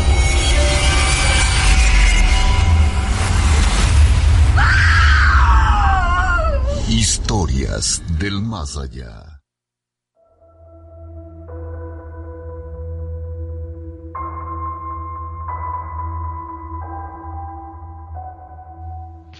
Amigos, la recta final de su programa Historias del Más Allá a través de Radio Mexiquense, porque en Radio Mexiquense estamos contigo, 800-590-3000, su programa favorito al aire, la emisión de este lunes 6 de abril del año 2020, y en la vía telefónica nos sigue acompañando Felipe Montiel de Zumpango, Estado de México. Querido Felipe, ¿en qué nos quedamos, amigo? Felipe. Bueno. Sí, ¿en qué nos quedamos, amigo? Te comentaba que, bueno, ya había entrado a rentarle aquí a mi amigo, ¿no? Para esto pues ya habíamos podido ya habíamos puesto al fin la casa, ya se le habían metido obras, o sea, estaba quedando muy bien. Ya me habían dividido el baño así como que en mi parte, y en la parte de atrás de la que huele grandota, pues se había hecho así otro cuarto, y se había hecho un cubo de escalera donde era el pasillo donde venía el otro baño. Para esto pues en la parte de atrás se metió un amigo, ¿no? Igual del semáforo a chambear, y chambeaba y se metió ahí a rentarle al Fernando, ¿no? Y se le empezó a poner una barra arriba, todo. No, esto se le estuvo poniendo mucho dinero a la casa, pero pues al mismo tiempo mis amigos la fumaban, y pues yo también la verdad estaba en el coto, pero pues yo fumaba con ellos el café, ¿no? Y tomando, pero todos en el cotorreo para siempre, se lo juro. En la casa de al lado, a todos nos empezaron a espantar, pero la gente diría, no, es que es porque tú estabas en el cotorreo y lo alucinas, ¿no? Pero se lo juro que no, porque la que no estaba mi esposa, y la que era su cuñada de Fernando, y la hermana, y la ex esposa y todos, ellas veían cómo se marcaba así en la parte de arriba de la casa, ¿cómo se lo puedo explicar? Cuando ya ves cómo se ve el concreto que lo acaban de hacer, como que acaban de aventar así, el aplanadito así, se ve como grisecito. Sí, cómo no. Ajá. Se ve así como que la humedad, y se veía como que marcaban las manos de la humedad así en los tabiques, en los bloques, pero hasta arriba, y en la parte de las traves, y nos sacamos de onda, y empezaron a pasar un montón de cosas bien raras. Te digo, mis gatos se espantaban, luego mi perro se escapaba y se iba una semana y regresaba todo oliendo a muerto. Y le decía, ¿qué pedo? Claro. Y lo lavaba, lo bañaba bien, y se volvía a escapar, pero, o sea, no le gustaba estar en la casa. Se escapaba. En una ocasión, regresando así yo caminando, del semáforo, porque como te comento, yo trabajaba y le chambeaba el fuego, y pues se veía en la noche más espectacular. Ya regresaba ya anoche, eran como las 10:30 tal vez, y sobre la calle veo cómo va pasando un animal, así va pasando, así, ¿cómo te puedo explicar? El bulevar, enfrente de mí. Yo venía viendo en contra de cómo viene el fluido del carro, y el animal así cruzando, y ningún carro no le pasaba encima, no le pasaba nada al animal, hasta que ya llega al otro lado de la banqueta, y como que se queda tieso, ¿no? Se queda ahí esperando. Me acerco, y era ya después es una tusa. Son como mamíferos así con unas garritas, ¿no? Pero muy extraño, porque la tusa estaba pues así caminando en el concreto. El que es que ya me la llevo y todo, me la llevé a la casa, y porque estaba así como lastimada, la curé y todo. Para eso pues yo ya estaba con lo de estudiar enfermería, y la metimos una pecera y todo, y ya la dejamos al lado del libro. Pero empezaron a pasar un montón de cosas, o sea, cosas que te preguntas, o sea, como, ¿por qué me está pasando esto? Y me empezaron a pasar sucesos ahí en la casa también de que se me trepaban, y se le trepaban a mi chica, y espantaban a mi chamaco. No, pues ya lo aguantamos. Ya fue que le dije a Fernando, ¿sabes qué? Me voy. Y tiempo después, ya platicamos con este chavo que tengo que se había metido a la parte de atrás de rentas, que en base de descanso, pues falleció, ¿no? Pero sí me platicaba este Antonio, me dice, no, pues es que me espantan, me prenden la tele, y luego escucho como si en la casa donde estaba Suchino estuviera alguien, y se escucha igual así, o sea, se escucha el ruido, pero muy, muy, muy increíble, se lo juro. Y se lo juro que, o sea, yo conocía gente que me explicaba cómo era esto de las energías, y, o sea, hay un montón de culturas, ¿no?, africanas, y realmente lo que pasa es que nosotros, como seres humanos, como seres energéticos, no comprendemos al 100% que todo lo que manipulamos viene de la tierra, ¿no? La metalurgia, los teléfonos, el construir cosas, el modificar el espacio, es alterar de una u otra manera la naturaleza, y convivimos no nada más en este espacio físico, sino con un montón de otros espacios. No sabemos de qué manera altera el que nosotros construyamos, el que nosotros lleguemos a ese tipo de lugares. Y pues sí, son experiencias que uno se queda. Digamos, aquí cuando llegaron a todos los fraccionamientos, pues esos eran haciendas, y se quedó como que una vibra bien rara de las haciendas. No sé si aquí hayan pasado cosas gachas en sus familias dentro de las haciendas, porque no sé, son cosas extrañas. Bueno, no sé si ustedes saben ir acá a dar una vuelta así como que de este lado, pareciera que todos los fraccionamientos están exiliados del municipio, o sea, todos los fraccionamientos están hacia arriba y el municipio de Zumpango, así el pueblo está hacia abajo, como que los divide, como si allá fuera una ciudad y aquí fuera otra ciudad, y aquí llegamos mucha gente de otros lados, realmente no nos conocemos entre todos, y como si existe ese cierto tipo de no sé, de que acá ya estoy aquí en mi casa y no sé qué pasa en casa de mi vecino, y realmente aquí ha pasado también cosas bien raras en las casas. Hace muchos años aquí una persona se ahorcó, en las primeritas casas, y tuve la experiencia con una persona, o sea, yo conocí a la persona que fue adentro de la casa a quitar a la persona que se ahorcaba, y me platicó su experiencia, y yo también así de, no inventes, o sea, y también le pasan cosas a esas personas, ¿no? O sea, son un montón de cosas que suceden en el planeta, en nuestras vidas, que no tienen explicación. No, claro. Sí, definitivamente, mi querido amigo, que cuantas más historias escuchemos, cuanto más se maximiza nuestras interrogantes, nuestra forma de preguntarnos por qué pasan estas cosas. Ok, sabemos que es gente del mundo espiritual, no es gente, que son espíritus, que son seres del más allá, pero que están metidos en el plano físico, donde no deberían estar en el mundo de los vivos, pero sin embargo, suceden estas cosas, amigo, como lo que ya nos has platicado. Sí, exacto, o sea, son un montón de experiencias que a veces uno no sabe cómo hacerles, no sé cómo hacerles frente, ¿no? En ocasiones, así es. Digamos, en otra ocasión, tengo tiempo, no sé, te pregunto. Tuve una experiencia igual, así rápida. Bueno, es que en otra casa igual así me pasó, te digo, se nos trepaban, así en la cama dormíamos, y sentía mi chica y yo, sentíamos como claritos se trepaban así como que en los pies, y de un momento a otro, en el cuerpo de los dos, pero así como si se recargaran en nuestro diafragma, bueno, en nuestro pecho, así no sé, y no pudiéramos respirar, así, y nos quedábamos fríos, y de un momento a otro los dos regresábamos, y le decía yo, ¿sentiste eso? Me decía ella, sí lo sentí.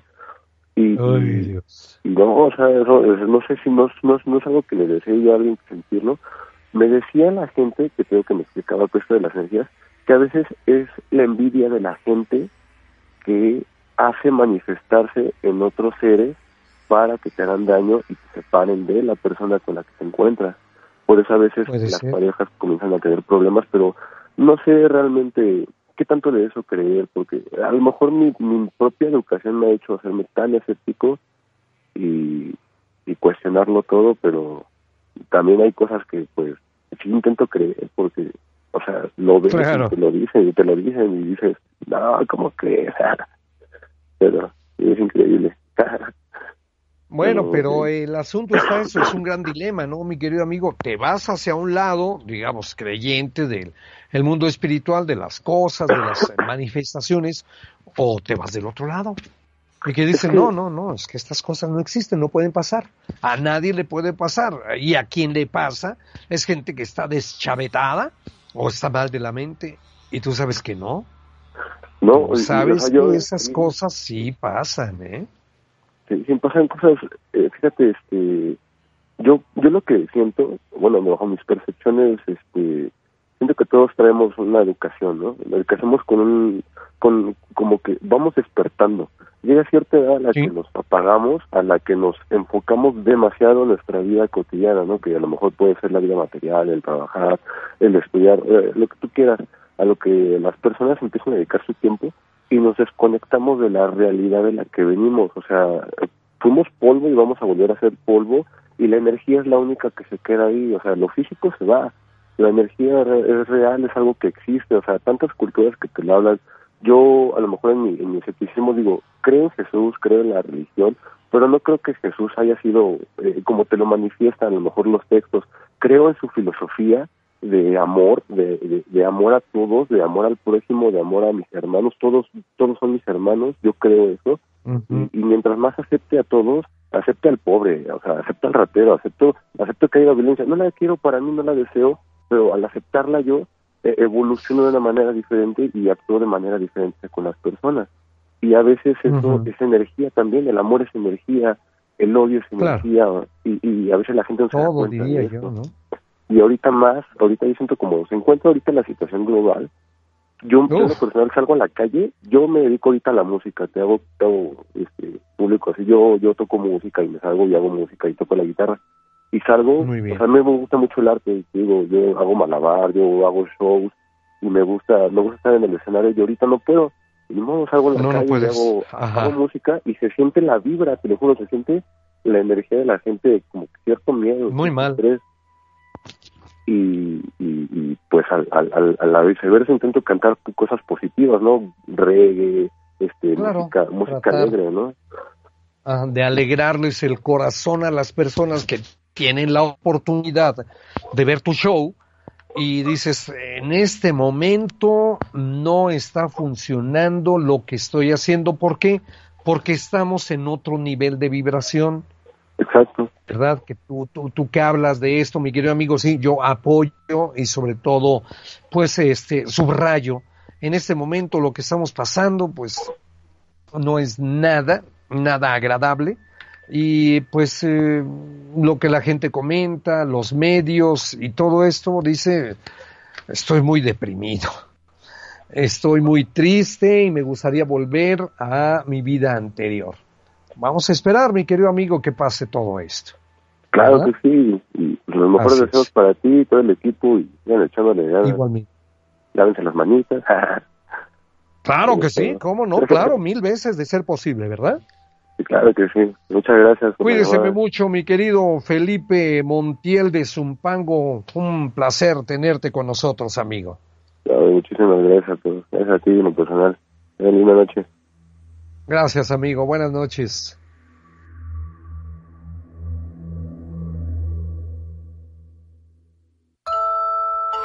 El Estado de México y sus leyendas. Se dice que el municipio de Jilotepec guarda entre sus peñas una macabra historia del más allá. En náhuatl, Jilotepec significa en el cerro de los jilotes o de mazorcas tiernas. Y es que hace muchos años, según cuentan los que saben, este lugar era privilegiado por los dioses con toda clase de favores. Sus habitantes gozaban de mucha agua, comida, trabajo y diversiones. Sin embargo, sus habitantes comenzaron a abusar de lo que la naturaleza les otorgaba, por lo que los dioses decidieron castigarlos, convirtiendo a la ciudad en piedra. Años después, las faldas de los cerros de este municipio se poblaron, y fue entonces cuando sus habitantes decidieron poner fin a aquella maldición. Cierto día, los pobladores de Jilotepec se reunieron en torno a la fuente principal para leer aquel rito que, según los ancianos, desencantaría aquellas tierras, y fue el más viejo del pueblo quien exclamó en voz alta: Estamos aquí reunidos para pedir su ayuda y desencantar el antiguo pueblo de las Peñas. Díganos, por favor, ¿qué debemos hacer? De una cueva apareció una hermosa mujer vestida de rojo, y detrás de ella una voz que macabramente exclamaba: El más puro y honesto del pueblo debe llevar a esta mujer en su espalda hasta la capilla del mismo. Pero nunca, por nada del mundo, debe voltear a verla. Por más curiosidad o invitaciones que reciba de ella, no deberá voltear, ni mucho menos mirar. Al escuchar estas palabras, un joven del pueblo dijo: Yo puedo hacerlo. Déjenme llevar sobre mis hombros esta misión. Mi mayor interés es acabar por fin con la maldición que prevalece sobre estas tierras. Está bien, contestó el más sabio del pueblo. Todos aquí estamos seguros de que tú no sucumbirás ante las tentaciones de este monstruo. Con la venia del pueblo, el joven se acercó a la hermosa mujer y la tomó sobre su espalda para comenzar su camino hacia la capilla. Sin embargo, conforme avanzaba hacia su destino, el peso de la mujer aumentaba y le era cada vez más difícil caminar llevándola a cuestas. El joven no se explicaba lo que pasaba con esa mujer, por lo que intentó voltear a verla, pero se abstuvo al recordar las palabras de esa temible voz. Nunca, por nada del mundo, debe voltear a verla. No obstante, el peso que llevaba aquel hombre sobre la espalda cada vez era más insoportable, por lo que su curiosidad pudo más que su fuerza y volteó a mirar su pesada carga. Fue ahí cuando se dio cuenta que lo que llevaba a cuestas era una enorme serpiente que crecía cada vez más. Y fue justo cuando su mirada se cruzó con la de la horripilante víbora, que todo aquel habitante de Jilotepec que veía la escena quedó convertido en piedra, incluyendo al joven que se ofreció a terminar con la maldición de aquel lugar. Cuentan las personas que viven en el pueblo de Dexcani que cada 3 de mayo, durante la noche, las peñas de Jilotepec recobran vida y se pueden escuchar los gritos de los niños jugando, el agua que cae en la fuente, así como las voces de las personas que alguna vez vivieron ahí.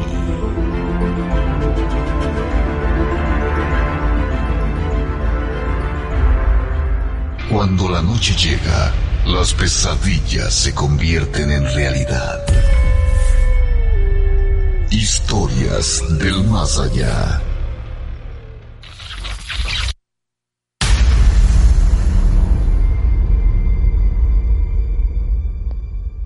Perfecto, pues queridos amigos, llegamos a la parte final de este su programa Historias del Más Allá, correspondiente al lunes 6 de abril del año en curso. Muchísimas gracias por habernos acompañado, y mañana mi compañera y amiga Carmelita Peña se encargará de la conducción de este programa. Pasen ustedes bonita noche. A nombre de Carlos Gutiérrez, allá en la producción, Edith Cuevas en los controles, servidor de ustedes Rubén García Castillo. Buenas noches, gracias, que descanse y váyase acostumbrando a dormir con las luces encendidas. Buenas noches.